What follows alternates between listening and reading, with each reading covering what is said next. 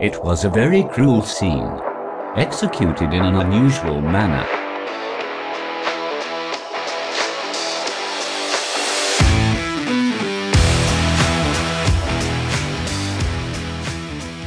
Hey, Cruel Coven. Hello, Love Buckets. My name is Tori. I'm Katie. And this is Cruel and Unusual, the podcast. Happy Thor Day, everybody. Happy Thor Day. Katie, are you ready to get into today's episode? Let's do it. It's an ongoing issue that is seldom spoken about, but that's gotten more traction in the past few years. Still, it isn't enough. Today, we're going to be talking about missing and murdered Indigenous women and giving you some heartbreaking facts and statistics. I'm actually curious to know how many of our listeners know about this epidemic, because before recent years, I had no idea. I did not know this was such an issue that was going on. Neither did I. I feel like we kind of lived in our small town bubble in the Midwest and didn't know that this was even a thing, and I'll give you one guess as to why. The media isn't reporting about this. Law enforcement isn't taking the lives of Indigenous women seriously, and it's a silent problem that Indigenous people have been begging for help with. The woman we're going to be talking about on today's episode is Mary Johnson. Mary Johnson is a missing Indigenous woman from Washington State and an enrolled citizen of the Tulalip tribes. Mary Johnson was last seen walking on the Tulalip Reservation on November 25th of 2020. She was last seen walking along Fire Trail Road and was never seen again. Her family is still desperately seeking answers, and we're going to hear from her sisters later in the episode. Getting right into things, we're going to throw some pretty disheartening facts at you. These statistics are going to make you uncomfortable, and to that we say, good, because they should. According to Native Women's Wilderness, quote, as of 2016, the National Crime Information Center has reported 5,712 cases of missing American Indian and Alaska Native women and girls. Strikingly, the U.S. Department of Justice Missing Persons Database has only reported 116 cases. The majority of these murders are committed by non-Native people on Native-owned land. The website goes on to list several statistics. Quote, Indigenous women and girls are murdered at a rate 10 times higher than all other ethnicities. Murder is the third leading cause of death for Indigenous women, and that's from the Centers for Disease Control. More than 4 out of 5 Indigenous women have experienced violence. That's 84.3% of Indigenous women. That is from the National Institute of Justice report. More than half Indigenous women experience sexual violence. That is 56.1%. More than half Indigenous women have been physically abused by their intimate partners. That's 55.5%. 48.8% of Indigenous women have been stalked in their lifetime. Indigenous women are 1.7 times more likely than Anglo-American women to experience violence. Indigenous women are 2 times more likely to be raped than Anglo-American white women. Murder rates of Indigenous women is 3 times higher than Anglo-American women, end quote. And that is from nativewomenwilderness.org. Not only are Indigenous women and girls going missing and being murdered at a disproportionate rate, the state of Washington, where Mary Johnson went missing from, has the second highest number of missing and murdered Indigenous women and girls, according to an Urban Indian Health Institute report from 2018. We thought it would be beneficial to talk a little bit about the Tulalip tribes and give you more information on the tribes and the area that we'll be discussing. On their website, it says, quote, we are the Tulalip tribes, direct descendants of the successors in interest to the Snohomish, Snoqualmie, Skykomish, and other allied bands, signatory to the 1855 Treaty of Point Elliott.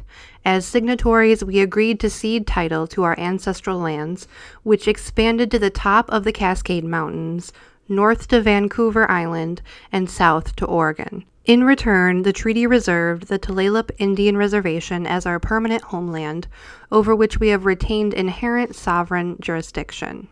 Our status as a sovereign government maintains our right to self-govern as a nation within a nation. This includes the inherent right as a government to raise revenue for our community. Of our services, 92% are funded from within. This includes tribal member entitlements, family and senior housing, education, health, dental, and mental health services, law enforcement, fire protection, infrastructure improvements, and economic growth. Our tribal population is over 4,900 and growing, with 2,700 members residing on the 22,000-acre Tulalip Indian Reservation. We are located north of Everett and the Snohomish River and west of Marysville, Washington, and that is from tulaliptribes-nsn.gov. Now that we all have a better understanding of the Tulalip tribes, as well as how important it is to talk about this ongoing struggle and battle that Indigenous people have, let's get into the case of Mary Johnson. Unfortunately, there's not that much information out there about Mary Johnson, and that is part of the problem. And I feel like that just goes to show how much investigating is being done and how much media reporting is being done. Mm-hmm. It makes it feel like not only are so many Indigenous women and girls missing and being murdered, but as an outsider, it makes it feel like that's all that they are. Right. When they were so much more. Right, exactly. So what we're about to tell you now is the extent of what you can find out online about her. And we wanted to say that up front because, like I said, it goes to show that this is a real problem. And most of this comes straight from law enforcement's search warrant. Mary Johnson was 39 years old when she went missing from Marysville, Washington. Mary and her husband had been living with Mary's younger sister, Jerry, in Sedro-Woolley, Washington. They left suddenly, reportedly, and moved to Marysville, Washington, which is about 40 miles south of Sedro-Woolley. Mary met her husband in 2002, and they were married in May of 2016. One of her best friends, Carrie, who talked to another podcast, Murder News, stated that she felt that Mary and her husband were not a good match. She said that she felt like Mary was afraid of her husband, and that she even offered for Mary to go and live with her in California at one point, because she and her husband had not been getting along for roughly 2 years.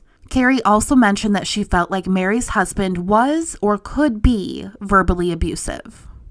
In late November of 2020, Mary's marriage was getting more and more strained. She and her husband were fighting a lot and constantly butting heads.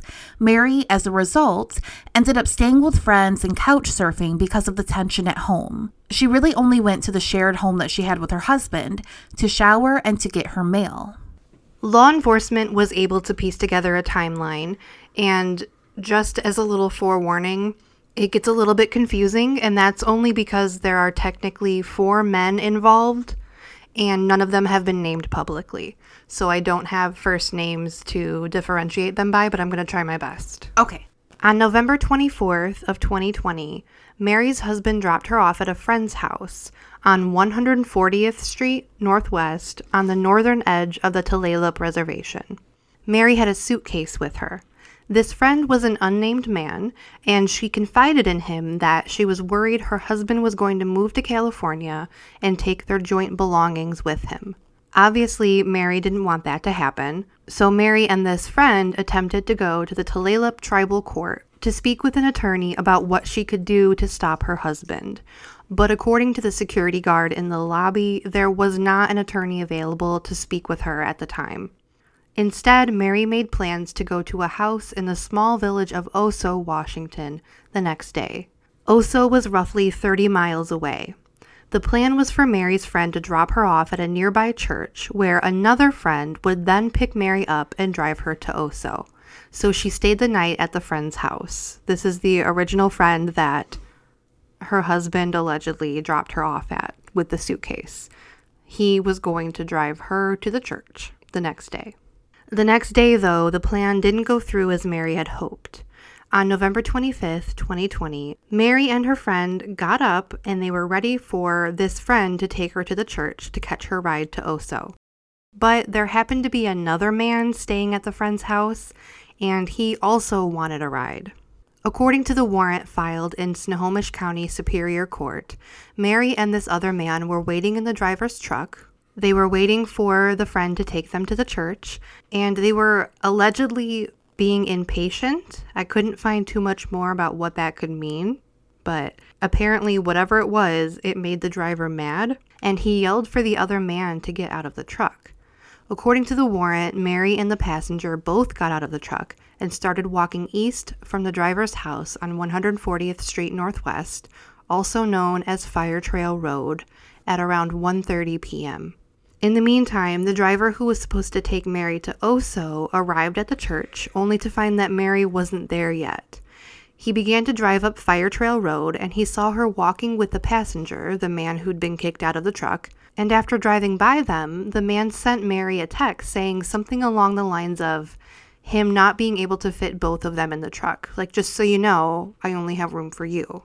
And just for clarification, this man who was driving by, who saw Mary and the passenger walking, was the man who was supposed to pick her up at the church after the original friend dropped her off there.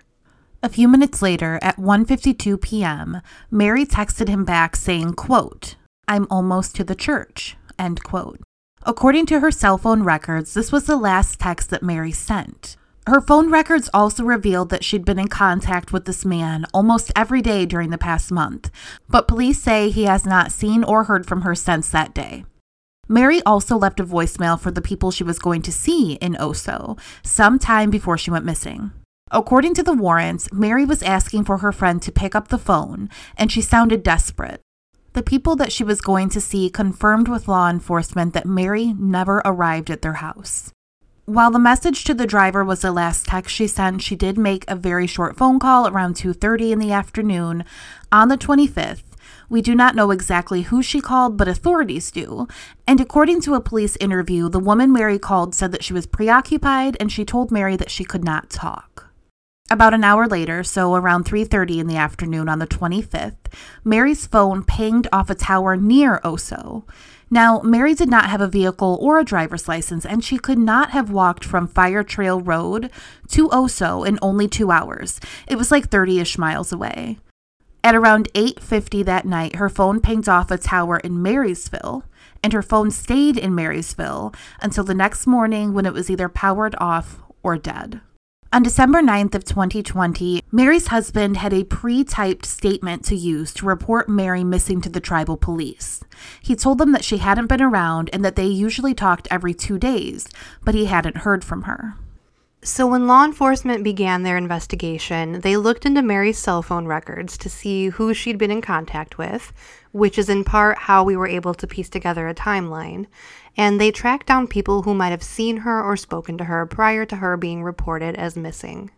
In the warrant, a Tulalip Tribal Police Department detective wrote, quote, "The fact that she has left many thousands of dollars in tribal welfare checks uncashed is a significant indicator that she is being held against her will or is deceased," end quote. Mary's family has put up a billboard on I-5 near Marysville asking the public for tips, and the FBI is offering a $10,000 reward for information. Mary Johnson was last seen walking on Fire Trail Road on the Tulalip Reservation in Washington on November 25th, 2020. Mary is 5'6" with black hair and brown eyes, and she has a sunburst-type tattoo on her upper right arm. Tips can be directed to the Tulalip Tribal Police at 360-716-5962, the FBI Field Office in Seattle at 206-622-0460, or they can be submitted anonymously at tips.fbi.gov. There's also a tip line for the Tulalip Police that is 360-716-5918. On an article dated December 9th of 2021, written by Eric Wilkinson for King 5 News, it stated that, quote, Tulalip Police Chief Chris Sutter said that part of the problem in solving crimes that involve Native women is the, quote-unquote, jurisdictional maze investigators have to work through. He said that it's something that is very much top of mind in law enforcement now. He said, "We're trying to change the narrative that these cases don't historically get solved very rapidly or at all." Sutter would not provide any information about potential leads or suspects in Mary's case. He announced the reward for information leading to the conviction of whoever is responsible for Mary's disappearance is now up to $60,000. Katie and I were talking, and we're not sure if these are if the FBI 10,000 and the 60,000 are two different rewards or what's going on here. Or if they're combined. Or if they're combined in some way. We're not sure. But either way, Indigenous women make up 40% of women trafficked in the U.S., even though they only make up 2% of the U.S. population. If this doesn't scream that there's a major problem going on, I don't know how to put it more clearly. There needs to be continued pressure on officials, on our governments, to do more, to do something. For more information, you can visit the website for the Coalition to Stop Violence Against Native Women. That is csvanw.org. And it's exactly what it sounds. You can become a member of this coalition, and you pay dues. Those dues get put back into the Native community. And they go towards appropriate training and education of domestic violence and sexual assault in tribal communities. If you are not able to become a member, you can still go to the website, find resources, more information. They have events that you can go to if there's any close to you. You can stay up to date on the website on the latest news, what's going on, and then they have things that you can do and calls to action to help. So that was all that was out there about Mary Johnston's case. Mm-hmm. And you guys know that, like, with a lot of these other cases that we cover, we have a wealth of information at our fingertips to tell you guys about. But in the case of Mary Johnston, and with so many other Indigenous women, there's not hardly anything out there. However, we had the privilege of sitting down over Zoom and talking to Nona and Jerry, Mary's sisters. And we got a lot of amazing information from them about who Mary is and about what made her the person that she is today.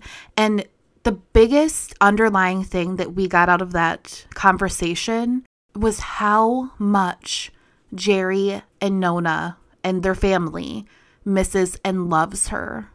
You'll hear more about that from Jerry's own words about how she describes her older sister pretty soon. But first, we just wanted to say that we sat down, we asked them a few questions, and one of them was, what discrepancies do you see out there in the media that we can help you correct? And the biggest thing to them was the date issues, the timeline issues, because like Katie and I have listened to a few podcasts and read a lot of articles about Mary, and a few of them have completely different dates about when she went missing, about when she was reported missing, and that can be incredibly detrimental to a case. So both Nona and Jerry wanted to make sure that the accurate information is getting out there from themselves. So for as far as what I can tell you about Mary growing up, she actually was very sassy, and she stood up for herself. She stood up for anybody else that she loved and cared about. When she left the house, it was right before graduation. She peeled out and she was taken off with her friend. And I don't know what the heck twisted her stuff was. You know, she might have been having a fight with part of the family. I don't know. All I remember is because I was a little bit younger, so she just sped off and peeled out in the grass, and that's how she started off her life, was just taking off and being on her own instead of, you know, all the other kids that were raised in the foster care family that we were all raised in. We'd all graduate and then leave. Her, she just, like, right before graduation, she peeled off and she took off, and she was doing pretty well for herself because she was working for the Tulalip casino, the bigger one. And she was doing good for herself. Her husband, he's the one that reported her missing December 9th, but he told us, her sisters, the day before Thanksgiving, that she was missing. So it was the day before Thanksgiving is when he told Nona and I that she was missing. And then December 9th is when he reported her missing. See, the other thing that Nona and I are trying to make the media look at her as a woman and as a person. And I want the story to be about Mary as a person, as a woman, as a sister, as an aunt that cares about everybody, because that's who she was. She's the person that gave this poor person on the side of the street some food, and even went into the store and got the dog some dog food, and even bought him a blanket. So, I mean, she's a kind, caring, loving person, and that's what I want to get out there, is she was more than just what people are trying to say. She's a fun-loving aunt, beautiful soul, a very great protective sister, and she always wanted to be a mother. That's what I want to be putting out there for her, because that is who she is. That's who she is as a person, because there's a lot of judgmental people out there, and she may not be perfect, but she's still my sister, our sister, anybody's sister. Everybody that has a missing person, that is their sister too. It's got to be a fair place out there. The world's a mean and cruel place, but you know what? You got to fight for what you need. And right now, we're fighting for Mary. So hopefully this podcast can make it even further, because we don't want to give up. Because it's been a year, we don't want to give up. We got to believe that she is still here with us until we are proven wrong, because there is no way that somebody should give up on family, even if it's just a year. Family is family, and you got to keep going, searching, no matter how long it takes. I don't care if it's like 10 to 15 years from now, we're still going to be looking for Mary until she shows up at our doorstep or somebody can prove us wrong. We're not going to give up. The sooner that we can see every single human being as a life that matters, the better that we will be for it. You know, the more news coverage that we can get for her and other women like her, the better chances we have of bringing her home and reuniting her with her family. So when Katie and I were chatting with Jerry and Nona had a little bit of light to shed on who Mary was when she was a child. She said that, quote, Mary and I were taken away from our parents at age 6 and 5 and put into the foster care system. We were always in the same home, Mary and I. She was a leader, and she was not scared of anyone or anything. She was a protector. When you were sad, she would make you smile. When you were angry, she would make you smile. She loved comedy movies, and she would quote lines to you. Nona also went on to say that Mary is a great person, that Mary and Nona both helped out a foster sister. They gave a testimony. It sounds like Mary was an advocate for anyone. And now I feel like all of us need to advocate for her. And I feel like if we as people would put ourselves in the family's shoes, let's say you went missing, Katie, or I went missing. Let's say, my brother went missing. We would want everyone to care. We would want them to, take 2 seconds out of their day and share the FBI poster just in case. I mean, social media, it can be the devil, right? But it can also be insanely amazing for missing persons cases. It can be a really good tool, and it has helped solve cases. Yeah, so it literally takes 2 seconds, and if that was your sister, you would want people to do that for you. And I just feel the more that we can get loud about this growing epidemic, the better we will all be for it. And we just want to say thank you again to both Jerry and Nona for sitting down virtually with us and taking time out of their days to shed light on who Mary is. And I'm going to pre-thank all of you for sharing Mary's missing poster. Because we know that you will. Yes. And it would be amazing, especially if you have friends or family over in the Washington area, if you could spread that poster to everybody and just get people talking about Mary, anything at all. And the more that we can share this, the better it will be. And it could potentially help bring Mary home. Thank you guys for listening. If you would like to send us an email, you can do that at cruelandunusualthepod@gmail.com. Find us on Instagram at cruelandunusualthepod. I tweet. She tweets. At Cruel Unusual Pod. And you can join our Facebook group at Cruel and Unusual : the group. We love you. We love you. Bye. Bye.